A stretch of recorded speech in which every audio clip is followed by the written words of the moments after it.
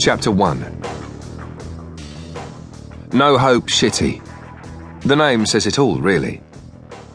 This particular part of the city, so far down it was almost the even worse boundary, was one of the crappier shit pits. The smell of hopelessness, fear, and the sweat of too many people seemed ground into the dank buildings that crammed every available space. I made my way along a swaying walkway that was only nominally attached to the clutch of gently mouldering boxes they called houses down here, and tried not to think how far down the gap underneath went. To keep my mind off the drop, I swore at Dendel in my head. Some damn fool notion he'd had was why I was here in the arse end of the city. Trying to find someone I wasn't even sure existed in a maze of synth-ridden houses and rotting walkways that looked as though they'd turn on me at any time and dump me down 20, 30 floors to the bottom of Boundary. Or even further to the newly opened pit, to Downside. Heights, or rather depths, make me nervous, and nervous makes me cranky, so I kept on swearing at Dendel in my head. Downsider music, all wailing voices and thumping drums, rattled crumbling walls unused to anything more raucous than the occasional bland hymn. Wary eyes peered out at me from cracked windows. Here was somewhere I really didn't want to be, not an upsider like me. The whole area was crammed with recent downsider refugees, fearful and not without cause. I ditched my usual outfit, the leather all over and flapping jacket that made me look like a special. It was handy for scaring the crap out of people, but downsiders had a particular hatred for the elite guards, and that hatred was just as likely to overcome the fear that was radiating through the thin walls.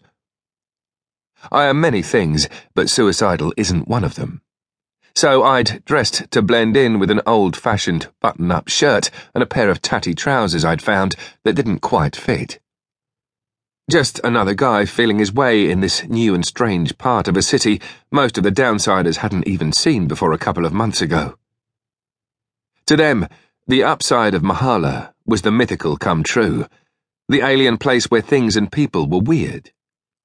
I kept having to remind myself of that. I'd even tried my best with my face, tried to give myself that downsider blue-white undertone to my skin, rearranged things so I didn't look as threatening. That disguise had its drawbacks, though. I'd been scowled at, sniffed at, spat on and sworn at on my way here. The sudden influx of refugees into Upside, only into the less salubrious areas such as No Hope, but still, on top of the demise of our major power source and the resulting loss of trade, jobs, food and everything else, had made everyone, upsider and down, tense. There had been incidents all over just lately, from both sides. Events that made parts of No Hope a dangerous place for someone like me. For anyone not a downsider.